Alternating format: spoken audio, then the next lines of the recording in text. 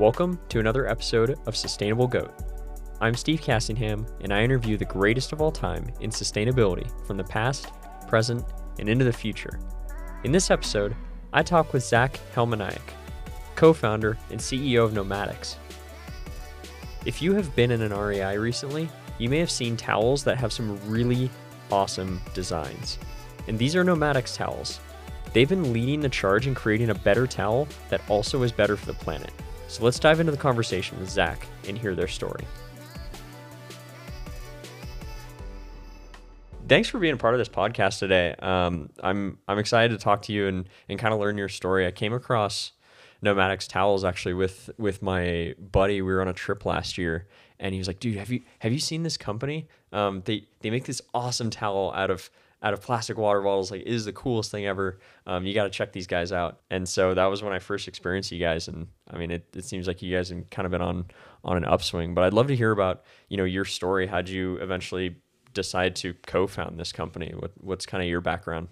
So yeah, I mean the genesis of it actually started when we were living in Colorado as ski bums.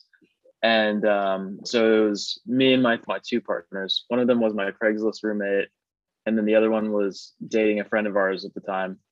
And we started going on camping trips while we were working at the mountain.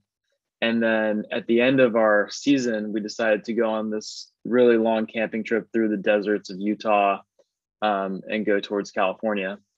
And we were in this 1998 Subaru that was packed to the gills with all of our ski equipment, literally all the clothes that I owned, and then also our camping gear. And we were just looking at this packed Subaru and saying, like, hey, we could probably like design gear that was more multifunctional than what we have in this car, so that you don't need to own, so many different jackets and so many different types of shoes and etc. And we just got really into like the gear curation and wanted our kits to be dialed so that we could go anywhere and do anything we wanted, and we wouldn't have to carry so much stuff. So that's how we came up with the ethos of own less, do more. And when we started looking at products that would fit this model and solve this problem, the towel was actually a really interesting one that was one of the biggest problems. So if you were going to do yoga, you could get a yoga towel, but it had dots on the bottom. And so you didn't want to dry off with it. You didn't want to take it to the beach. If you had a beach towel, it was like a big cotton towel that absorbed water and also sand and was huge. So you couldn't pack it and take it elsewhere. And then if you had a travel towel, back at this time, it was only those micro fiber kind of chamois towels. Yeah, exactly. It's like a blue square. Yeah. And if you took those on more than one trip, you noticed that they got totally disgusting and were, not comfortable to dry off with. And so we started developing a towel that could hit all three of those categories: yoga, travel, and beach. And we found that a towel that could do all three of those things could really do anything. Mm-hmm. That's super cool. And what kind of like got you into that type of thought process and going on a ski trip? Like, what's a little bit of your background as a person? Where are you originally from, and kind of how did you end up where you were when you were ski bumming through Colorado? Sure. So I'm originally from Northern Virginia and like the DC area. And I grew up in the suburbs there, had a fairly standard suburban lifestyle. Like, I was not like an outdoorsy kid necessarily. I went on camping trips, but I didn't like have all my equipment, for instance, and that kind of thing. So I was playing sports and really just focused on sports growing up. And my first real exposure to, these other types of activities was in Colorado, where I started out as a beginner skier, and by the end I could do black diamonds and all that kind of stuff. So that was like my first mountain experience. And then I had never really camped in the desert until we were in Utah, and I had never been to California until we, reached the Pacific during that trip. So what inspired this trip to Colorado? I mean, coming from Virginia, what was kind of that Was it just like, hey, let's go ski for a season, or? That originally started because I was studying abroad in college in Barcelona. And during that trip, I took side trips to all other types of areas. I went to 13 different countries, I think, during that time. And a couple of the areas were Morocco, and then I also went to Turkey. And at that time, George Bush was president, and the sentiment towards Americans in Europe and also in those more Muslim regions was not good. Like there was a lot of Americans that were with us that were telling people they were Canadians because if you were American, it would like start an argument. Essentially, is it was my experience, and so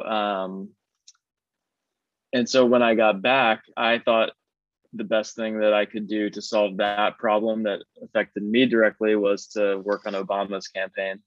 And so I went out with a friend to Colorado, worked on Obama's campaign out in Morrison County, Colorado, and lived in Evergreen during that time.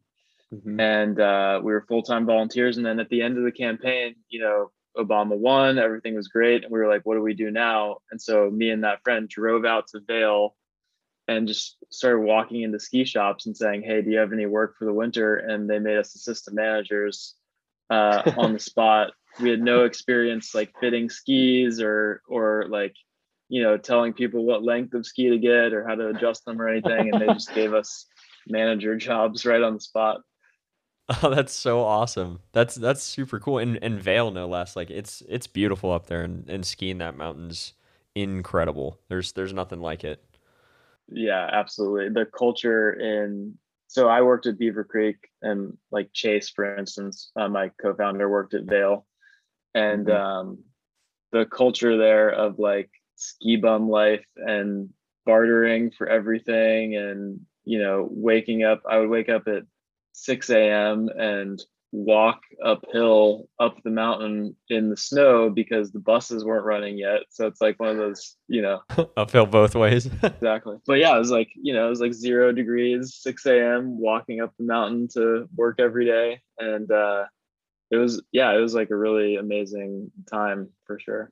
What was that kind of like for you to have that experience? I mean, you come from kind of a suburban traveling background, but suddenly you're just like, I'm literally immersed in nature every single day, and just this is what I'm doing. Like, how did that feel for you? Felt really good. I mean, kind of felt like natural to adopt a lifestyle in the mountains. In no way did I feel like a fish out of water. It was just like totally fun for me, and I like following these expert skiers. My friends were experts, and I would just follow them everywhere on the mountain, and we'd be going through trees, and we'd be going, off the trail, like down these runs that only locals knew where they were. And it was like you just really felt like you were out there in nature, and that was the first time I had experienced that, and it felt really good. That's really, really cool. So when you guys were sitting there and you're like, okay, outdoor gear, towel, how did you go about even trying to solve the problem? Like, what was the first step? Was it material research? Was it what makes a towel not good? What was that process like when you guys were starting to think about how do we solve that problem? Yeah, so I mean, it was like a pretty classic bootstrap entrepreneur story. So my partner Chase, he is the product guy, he's the designer, and so he started, he had criteria that he laid out for the towel, and in terms of like it can't stretch because it needs to be good for yoga, it needs to be this absorbent, sand needs to react to it this way. And so he started working with factories overseas, and because we wanted to make it out of certified post-consumer recycled plastics too, which at the time you still can't make the fabric that we make here in the States. The equipment's not here, and the raw material is not here. Yeah, and why that decision now you see a lot of products that are made of post-recycled material, but when you guys started doing it, that wasn't common. What was that decision to do that? Because I mean, I would imagine it would have been easier to do it if you didn't do it that way. Yeah, it definitely would have been easier, it would have been cheaper. You could have gotten probably a better product at that time. But the origin of the company is something that is close to nature. We appreciate nature, we appreciate the places that we go recreate. And so for us, I don't think it was ever really an option to not go as eco-friendly a route as we could. Own less, do more is also a statement on overconsumption and consumerism. And so, for that was something that we were minimalists. We are one backpack type people when we go on trips.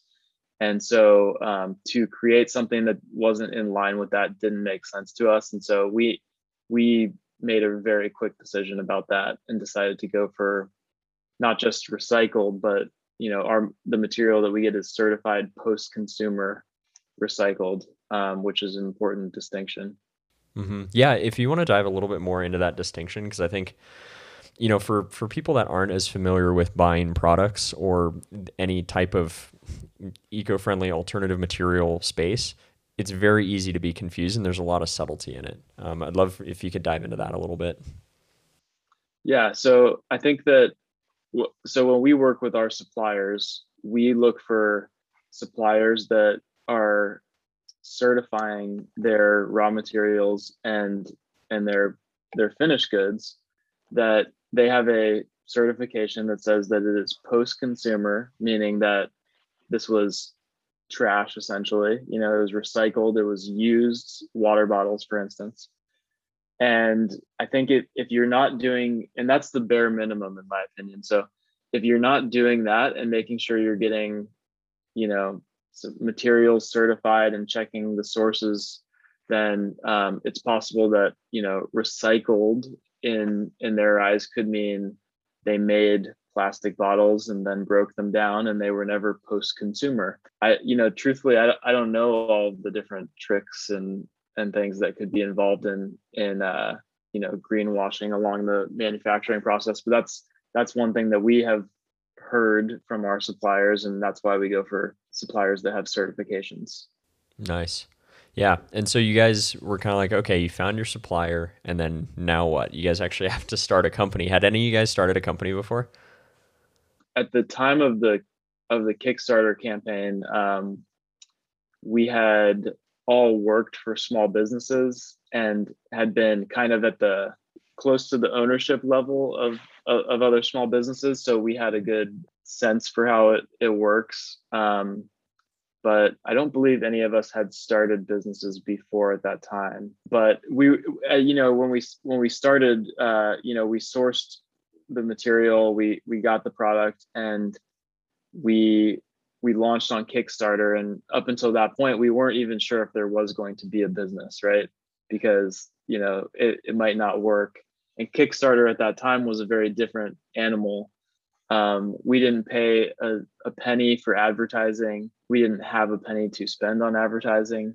And we ended up on the Kickstarter homepage organically because, the Kickstarter audience liked the product. Whereas, now my understanding is like people spend, tens of thousands of dollars on marketing their Kickstarter campaigns. And it's just a very different thing now. Mm-hmm. Yeah, and yeah, Kickstarter. I mean, I remember when it first started, it was very scrappy. Like it was all audience based, and if you landed that homepage, like that was huge. I mean, do you guys remember just that campaign? Because I mean, most of the time it's kind of like a 30-day sprint where you're like, oh man, let's just go ham and do whatever we can. What were those days like as you guys were building this? Because I mean, you guys were just kind of like, hey, let's see if this product will stick and let's try it. Yeah, so at the time, it was actually a very exciting time in our lives. So I was living in Washington, D.C. I was a State Department contractor, and I had a really cool job. I was traveling to embassies abroad and consulting them on their passport systems. So I would go to Central Asia, I would go to East Asia, I would go to South America. And then that contract took us off the road because they wanted to green the contract and stop flying so much.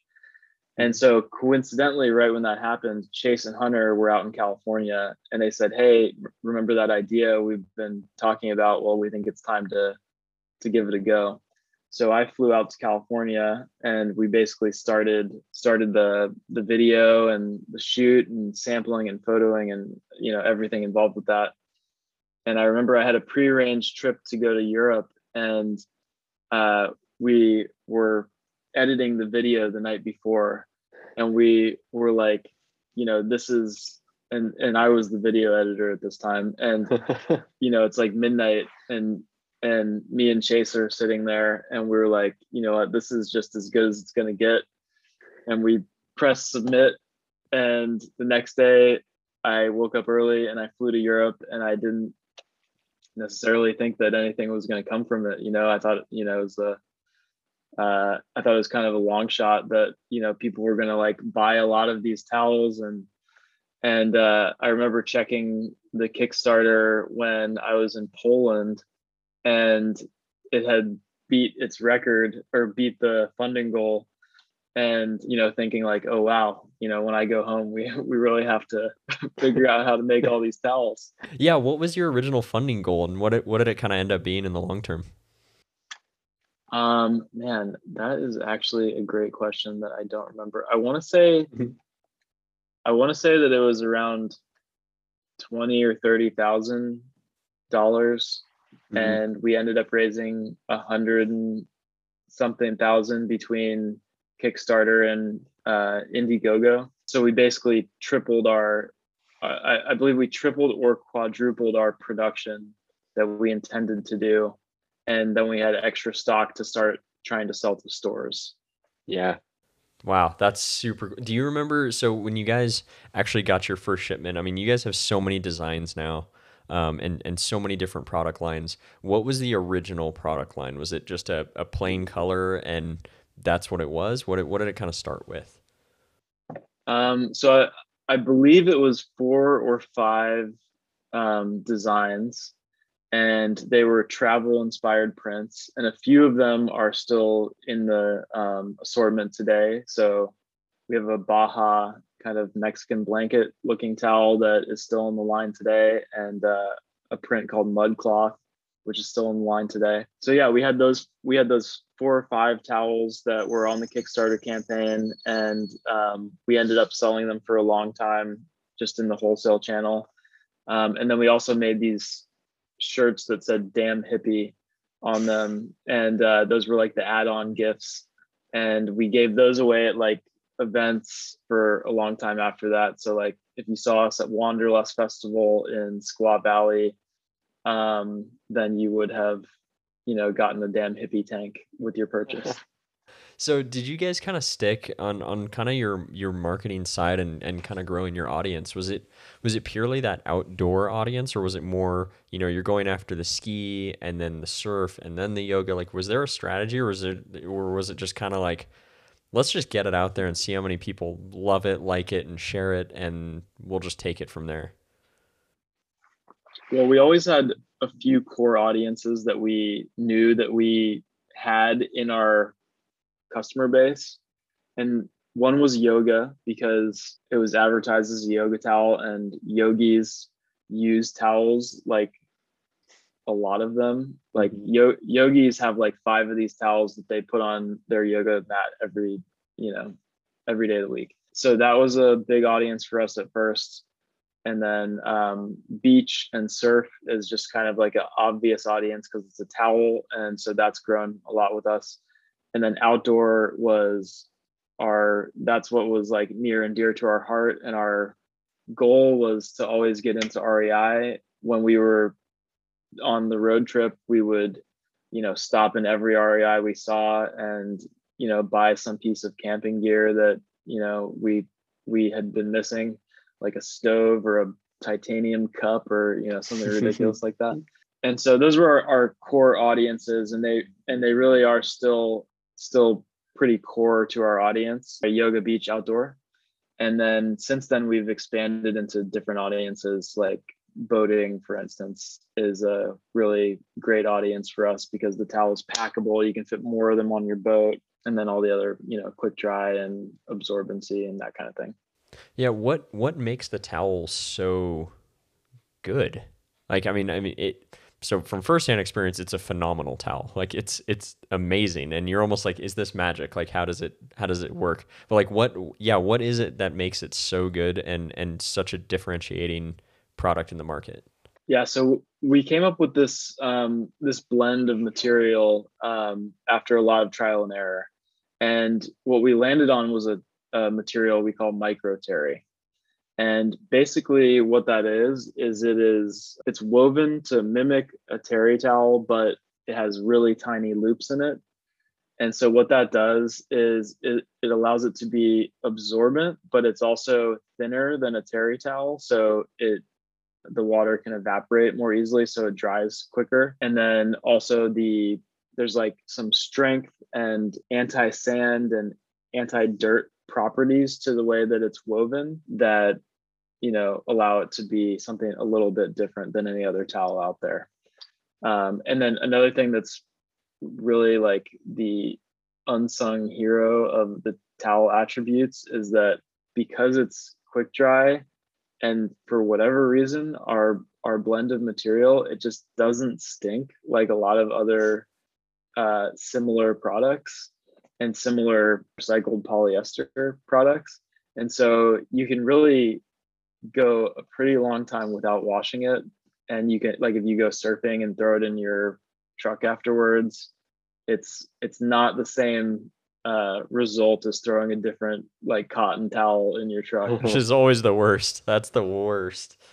You're like, oh man, I gotta wash this. This is horrible. So, I mean, now you guys are in REI. I mean, what was that kind of distribution like? I know you guys go direct to consumer. I know you have wholesale. Where are you guys actually available and sold? And what did that building process look like for you guys? Because it definitely wasn't overnight that you got an REI, but I would imagine there was a little bit of a party thrown when that deal came through. Yeah, I mean, there's been many moments where we celebrated a win like that, and then the next day you're back at it and realize you have a new goal. But as of today, we're in a few major retailers that I'll name are like REI, West Marine for the boating audience, and then we're in board rider stores. So if you go to Hawaii, we're in Honolulu Surf Shop, for instance. And so those are some of the bigger retailers that we're in, and then we're also in the trendy specialty retail stores in lots of towns all over America. We have a rep groups in every state, and so yeah, we're available lots more places this year than we were last year, and the same goes for the year before. We definitely bootstrapped the growth of the company. We didn't bring on major investments. We barely spent any money on marketing. It was a very word of mouth. When we saw a good rep, we would hire the rep to service their region. But yeah, it took a long time, and now we have a really outstanding rep force, and I get texts almost daily from friends around the country that say, hey, you're in my local yoga studio or my local surf shop, and it's really cool to see. It feels so different than it did a few years ago. Have you seen one just out and about town where you don't know the person, you don't know anything, and you're like, hey, that's our towel. Do you remember the first time that happened? Oh man, I don't remember the first time it happened, but it happens all the time now because we have more. There was once a time where every sale was going through myself or one of my partners, and now we have in-house salespeople and sales reps, and we have a custom products team. And so it happens all the time that I see a product that I didn't know was in that store, or a brand has a custom product that I didn't know we made. So yeah, it happens all the time, and it's really cool every time still. That's awesome. Yeah, and what do you guys kind of looking to do in the future with the brand? What are kind of the goals of the brand? Do you guys want to expand into more things into that gear lifestyle that you guys started with? Yeah, I think so. Our priorities today, because we're actually a lot smaller company than probably people think we are, is to we're really, building for the future, and part of that is to keep building on towels and the products that we have. So we have blankets and towels and ponchos, and we're growing really fast in all those categories. And so we're going to keep growing short term in those categories. And we've hired a bunch of people this year. We'll probably hire more people. We're going to invest more in marketing. And so growing the company as you see it today is the short term goal. But we do have some ideas for other products that once our customer base decides they want those things from us, then we will we'll walk down that road. But I don't have anything I can share today, unfortunately. Totally. Still in the think tank and the R&D and the brains of you guys, I bet. Yeah, but I will say keep watching, because we will have something in the future. That's awesome. So when it comes to designs, I mean, towel design has been a thing for a little while, especially more on like the cotton beach towel side of things. Not so much in the, yoga or anything like that. When you guys think about doing designs, I mean, you mentioned that, one of your original ones, they're all inspired by nature. Is that something that's always in the design process for you guys? Yeah, so I'll say the design process has evolved a lot over time, because we have these core bestsellers that always sell, and they're in our major retailers, and we try to never go out of stock of them. But then every season, our audience and our retailers also expect something a little bit fresh. And so we have a few different categories that we focus on to expand in each season. So like we have a line of basic color carriers, which are the new colors for the season. It might be a similar print that you saw before, but it's like some of your more classic stripes and those kind of things in a new colorway. And then we have some of the more lifestyle trendy prints that we try to get in there, and we test them out. Sometimes they're really popular. So that might be like the florals, and still like earthy and still along the lines of nomadics, but we can kind of like get more creative and stretch the bounds of our design there a little bit. And then we also dive into some other interesting things, like we have a camo pattern that actually Patagonia requested we make a while ago, and we had camo ponchos in Patagonia, and so that kind of stuck around for a little while. So yeah, it's a constant design process. We're designing the new season at all times. Once we finish designing one, we're designing the next one. We're also designing like collab and limited release projects all the time. Mm-hmm. So we do try to stay true to our design aesthetic. And if you look at, I don't know if everyone can tell, but when you look at Nomadic's designs all in a line and you compare them to some other companies, you can tell that it's a Nomadic's pattern. Like we could pick it out if you showed a lineup, and they're all designed in-house for the most part. Chase, our co-founder, is still our principal designer, and then we also have a couple other designers that we work with, but everything is designed in-house. It's a Nomadic's pattern, and so there's like an aesthetic to that. Yeah, that's awesome. And yeah, we didn't actually dive into this yet. Nomadics as a name, and kind of why the logo design and why the branding. What was kind of that thought process? Was there just kind of a conversation where you guys just threw a bunch of names on a whiteboard and were like, yeah, let's do that one? Yeah, so the name Nomadics came from the root word, which is nomad, and that actually was because of the way we were living at the time. I mean, for the first few years of Nomadics, even when we were pitching REI, me and Chase were living in South America and working from coffee shops, and everything was being sent out of either Hunter's Garage or Amazon. And so we were, we weren't nomadic people, but we were living like that digital nomad lifestyle for a little bit and had very minimal belongings. And so Nomadics kind of fit that lifestyle that we were actually living.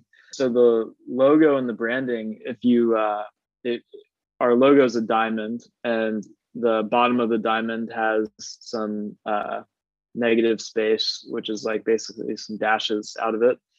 And that stands for either a mountain or an island, and then it's reflected in water. So it's a mountain, and then on the bottom is the reflection in water. And that's to basically symbolize the brand's connection to the environment and to adventure travel and kind of where everything started.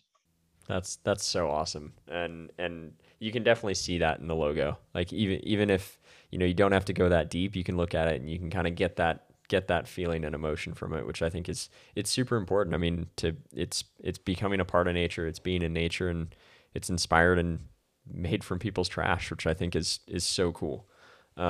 What's your favorite part of the process? I mean, what do you value every single day about what you're doing?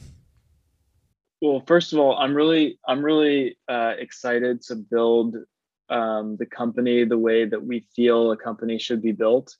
So there's all these, especially with the environmental issues that we see very tangibly these days, like wildfires and sea level rise and climate crisis and all this stuff. There's just some things that we feel are should be basic moving forward for companies, and we get the opportunity to do those things. And so, as owners and as the CEO, I'm really excited that we're a social purpose corporation, and we can put, so that's a Washington designation, Washington State Social Purpose Corporation, and we can put environmental causes and social causes right into our articles of incorporation, so that if investors come along, we'll never be beholden to them to reduce our standards, for instance. So that's a special thing that we get to do. We're 1% for the planet members. So 1% of our sales go back to cool organizations like Conservation Alliance, to protect lots of different land conservation projects around the country. So those things are really cool. We also just pledged to become climate neutral. We'll become climate neutral next April in time for Earth Day.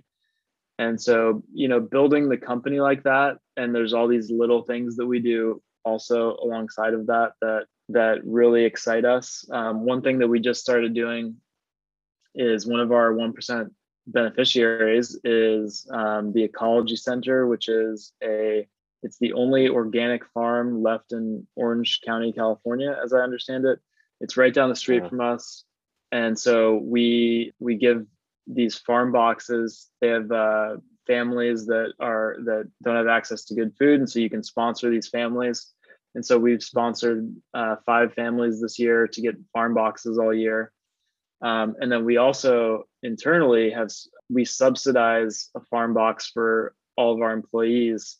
So if you're an employee at Nomadics and you want to get the farm box, then you only have to pay, I think it's $12 a month or something like that, to get fresh organic vegetables delivered to the office. You pick it up at the office, and then you can take it home. So it's a really cool, local thing that we get to do. It's a cool thing for our employees, and it's like a better health insurance plan.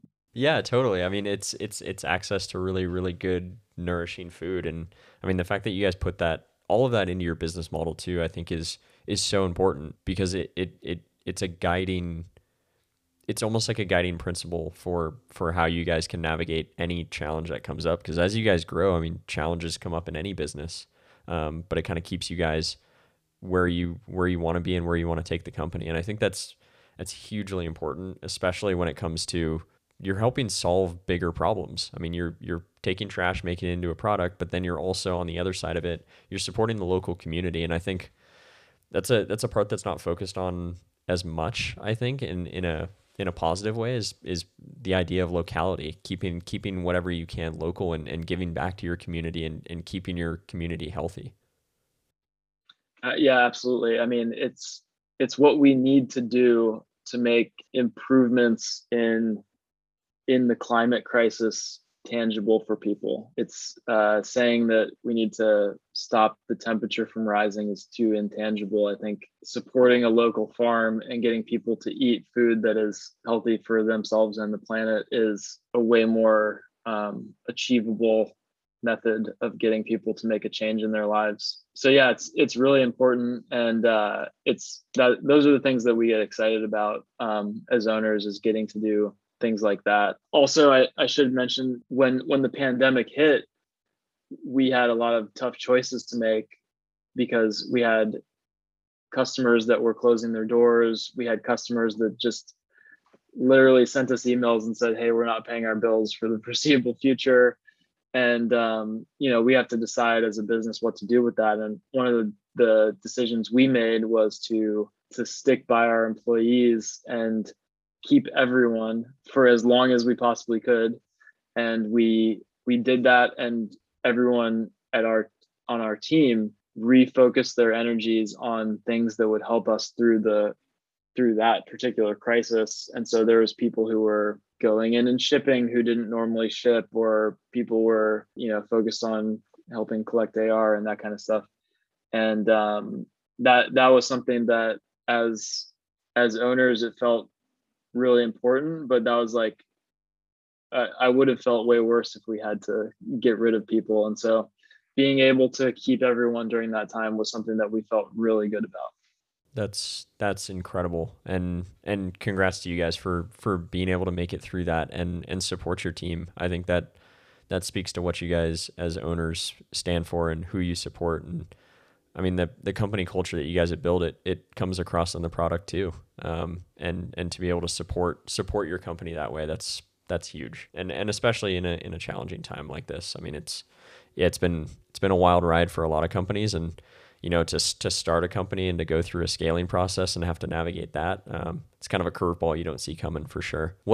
So if somebody's kind of looking to take their life and make it a little bit more sustainable, they're kind of like, I've been hearing a lot about this sustainability stuff, and like, I don't know, I'm kind of on board with it, kind of not, but you know what, maybe I'll do my part. What do you think that somebody can do if they're looking to kind of just make small steps? What would you say to someone of like, hey, maybe you should start with doing this? I know it's kind of an intangible problem that you don't quite see the whole picture of, because very few people do. Here are some tangible things that you could do. Yeah, so I actually have been thinking about this recently for our employees and how we can help them make easier decisions, and decisions that they know will have an impact. And so I bought this book just the other day called Regeneration. It's like a textbook. It's pretty huge, but they have this cool thing in the back, which are called create a punch list. And basically you can go to their website, which is, I'm like totally plugging this thing that I haven't even read anyway. But it's called regeneration.org, and they have all these sample punch lists, or like to-do lists, to make your life more eco-friendly.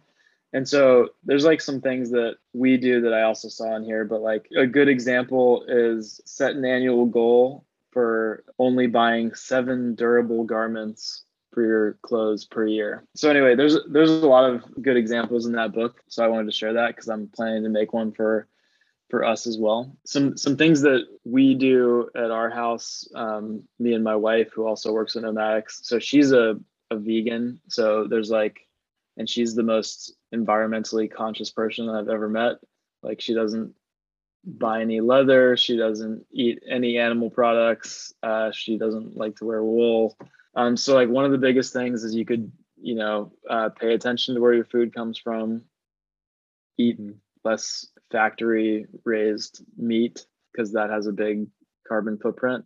Day to day, we like to look at our trash and turn down things that are optional. So like, for instance, we get coffee every day, but we bring our own coffee cup. So we don't, put that 1 cup of coffee in the trash every day. We try not to buy, if we buy clothes, this is kind of a minimalist thing, but like, buy clothes that are either recycled or made from a product that will biodegrade. And then probably the most important thing is to either don't buy clothes, or buy clothes that will last a long time and that are durable. Mm-hmm. I buy a lot of clothes that are like plain colors, because you can wear them with everything and you need less stuff. We're starting to buy more biodegradable products. So like, for instance, we're on our phones, we have phone cases by Pellicase, which is a case that you can stick in the compost and it will biodegrade. There's another interesting company that our friend owns called Byte, toothpaste bits. It's all plastic free. And so instead of a toothpaste tube, you can get a little pellet of toothpaste and pop it in your mouth and start brushing. And that way you don't have to use this plastic tube. And they make plastic free floss, and they just started making plastic free deodorant, which I just bought and I'm getting ready to try. So there's lots of like little steps in your life that you can take, and I would just start giving it a Google and saying, what are those things that I constantly throw out? Like, instead of getting the plastic bag at the grocery store for each individual, for your mushrooms and for your tomatoes and whatever, we have these reusable bags, also from a friend called Sunshine Series. And you just bring those every time, and then you don't have this collection of 15 bags every time you come home. And so I think that the important thing is to take those steps and think about your day-to-day critically, and you can just spend a weekend doing it and say, okay, let's look at my day. Where does the trash come from? Where does my waste come from? And and Google some solutions for it. And then once you get that habit formed, then you're really making a pretty significant impact. I mean, let's say even half the people were to stop doing one particular behavior, that adds up to a lot. And that's so much less plastic waste and other types of waste that will end up in the ocean and in landfills. And it's waste that's really unnecessary if you buy reusable products, or products that biodegrade, or products that are made from waste, Definitely. Yeah, I think that's awesome. I mean, especially the spending a weekend and making a list. I think that's great. Thinking about it, almost reverse engineering it, I think is genius. Because I think a lot of times it's like, okay, well, I can buy more clothes that are, more sustainable, but my other clothes are just fine. So it's kind of that where to start. And I think that list is a super good way to do it, and just work backwards. So for you, do you remember the first product that you purchased that were like, hey, this is a consciously sustainable purchase that I'm making? That is a good question. I think that I wasn't really thinking about it for a lot of my life. I mean, I would say like the stuff that I remember, when I moved to California, like even when I was in Colorado, it didn't feel like it was as big. And that was in 2008, 2009. Colorado is definitely, today way more conscious of all this stuff. But I think when I moved to California and started like going to yoga for the first time and seeing what that audience consumed, everyone would walk around with their mason jars, and they would, they had like bamboo cutlery, and like the yoga audience in California, at least the ones that I was hanging around in San Clemente, they were the most, I think that's where I became like a little bit more conscious of all the different options. Like when you'd go to a juice shop, like I had never had juice as it is here in California until I moved to California, like vegetable juice, It's a culture for sure. Yeah. And, when you go there, they had all the products that were sustainable. And this was 9 years ago. And so they just didn't do to-go containers. They would sell you your juice in a mason jar and ask you to bring it back. And so I think that was my first like memory of buying things that were that. I mean, I always knew about like recycled cardboard, and we recycled growing up. And my parents were like the type of folks that would like drive their recycling really far away to recycle it before there was recycling, pickup. So we always did stuff like that. But in terms of like buying things for a purpose of reducing your waste or something, yeah, I think it was California that was the first time I was buying things for that.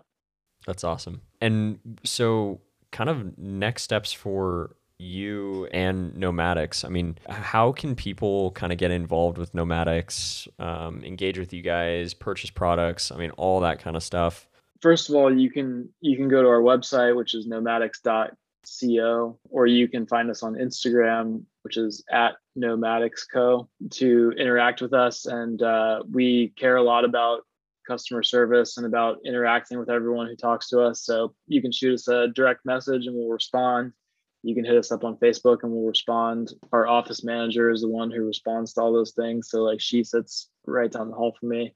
So our favorite way to interact with customers is when you buy your towel, pick out the design that you like, and that towel is yours and that's your thing now. We love to see when people go somewhere with the towel, when they show us the activities they do with the towel. So if you're going to go do yoga on your towel, or you're going to take your towel on a trip to the Bahamas or to Peru, or to go to, a hot spring in Washington State or something, we absolutely love it if you send us a photo of that, or if you tag us and interact with us in some way, because we get those all the time. And it makes the community so special for everyone to see. Basically, you're going to inspire other people through what you're doing. And it doesn't have to be the most amazing photo or the most amazing activity. It's like, if you're just working out, or you're just going on a hike locally, or you're going somewhere exotic,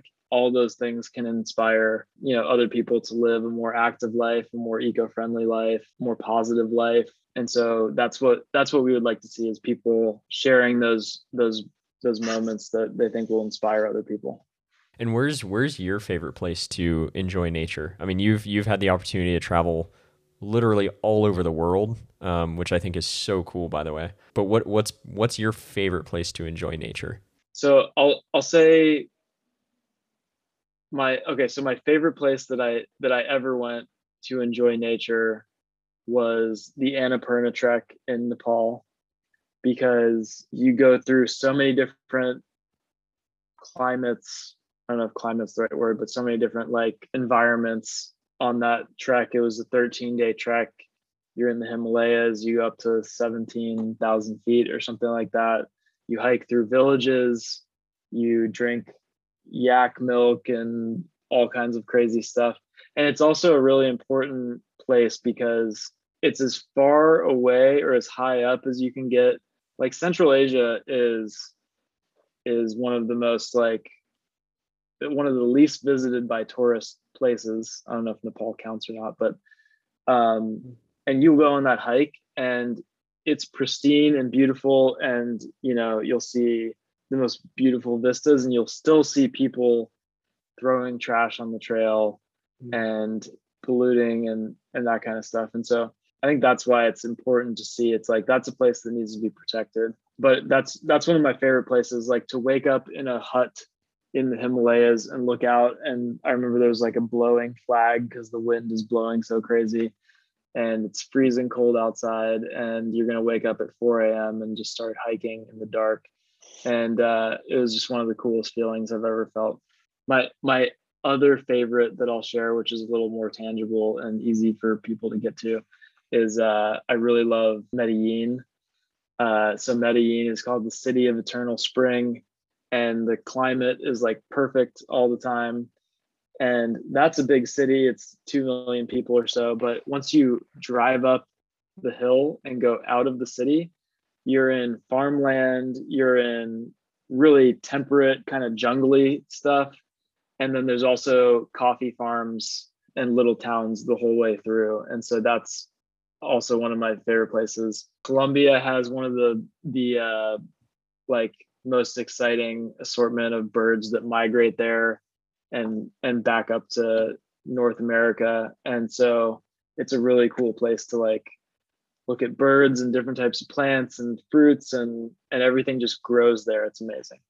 That's so cool. And the fact that you've been able to travel that much, and the amount of hiking and very, very cold environments you've been in for long periods of time. So from the skiing to hiking the Annapurna Trail, I mean, you're in California. It's quite warm there. Do you have like an affinity for cold weather in those environments? Because I mean, I think it kind of takes some mental strength to feel comfortable and enjoy those types of things.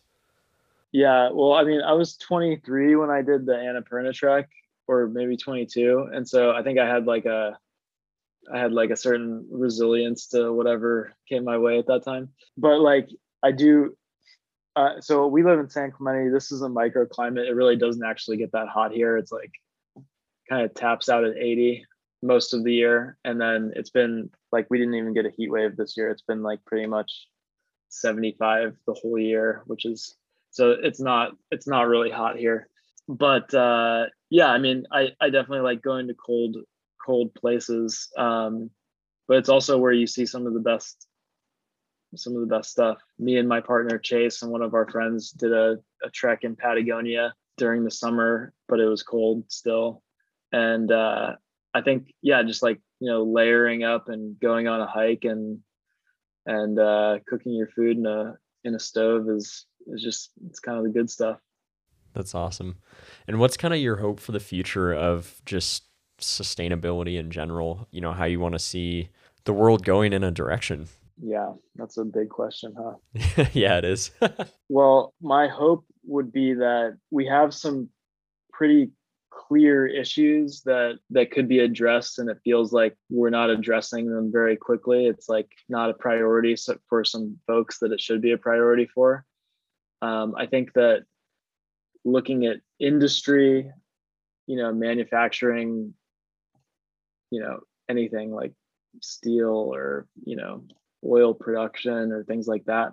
My hope is that consumers can, like everyone listening to this podcast, can start voting with their dollar and making it clear to their local governments and to their federal government and to, if you're abroad, to your government there, that these are your top priorities. You don't want to have these fires and floods and everything dominate life for the next, like it's going to be a reality for our generation and probably for the next generation, but it doesn't have to get worse and worse and worse forever. It can level out and come down. And so you know, we just had a kid, and so I think about what his life will be like in the future.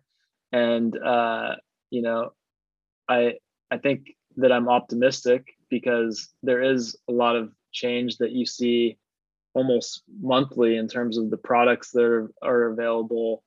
And you know, you look at e-bikes, and you know, if everyone started using e-bikes to commute that last mile, that would be a big difference. And so, you know, if American cities aren't built for that necessarily, but some are, and some could be more bike friendly. And so, yeah, I just think that consumers and regular people need to start making these small changes and changing their buying behavior and demanding more from their coffee shops and their grocery stores and their government, and then things will change. I think the small changes in everyone's lives absolutely matter, and that if you make them, then the markets will respond. Yeah, agreed. Well, Zach, thanks so much for just taking the time on this entire podcast, diving into Nomadix, your product, your story. I think it's incredible. For those that are listening, go grab one of these towels. I mean, the moment you try one, you're going to be like, yeah, I need this every day in my life. Especially if you live an outdoor life. It is literally the one towel solution. So, I mean, Zach, thank you so much for your time on all this. And I'm just so grateful that you took the time to discuss everything. And I'm really excited for the future of Nomadix. I think you guys got a lot of really exciting stuff coming down the pipeline. Thank you so much. And thank you for giving, you know, brands and people like us a platform to share some of our thoughts here. Hopefully it was valuable to some people, and I'm looking forward to listening to the rest of your podcast. Thanks for listening to this episode of Sustainable Goat. Zach was great to have on the show and share the story of Nomadix. Their products are seriously amazing and the only towel that you'll ever need. Links to their store and socials will be in the show notes below, or if you happen to be in an REI, check them out there. And if you've been enjoying these episodes, share your favorite one with a friend or post it on social media. Your support goes a long way, and the more that the community grows, the more impact that we can have on the world. So thanks again for listening to this episode of Sustainable Goat.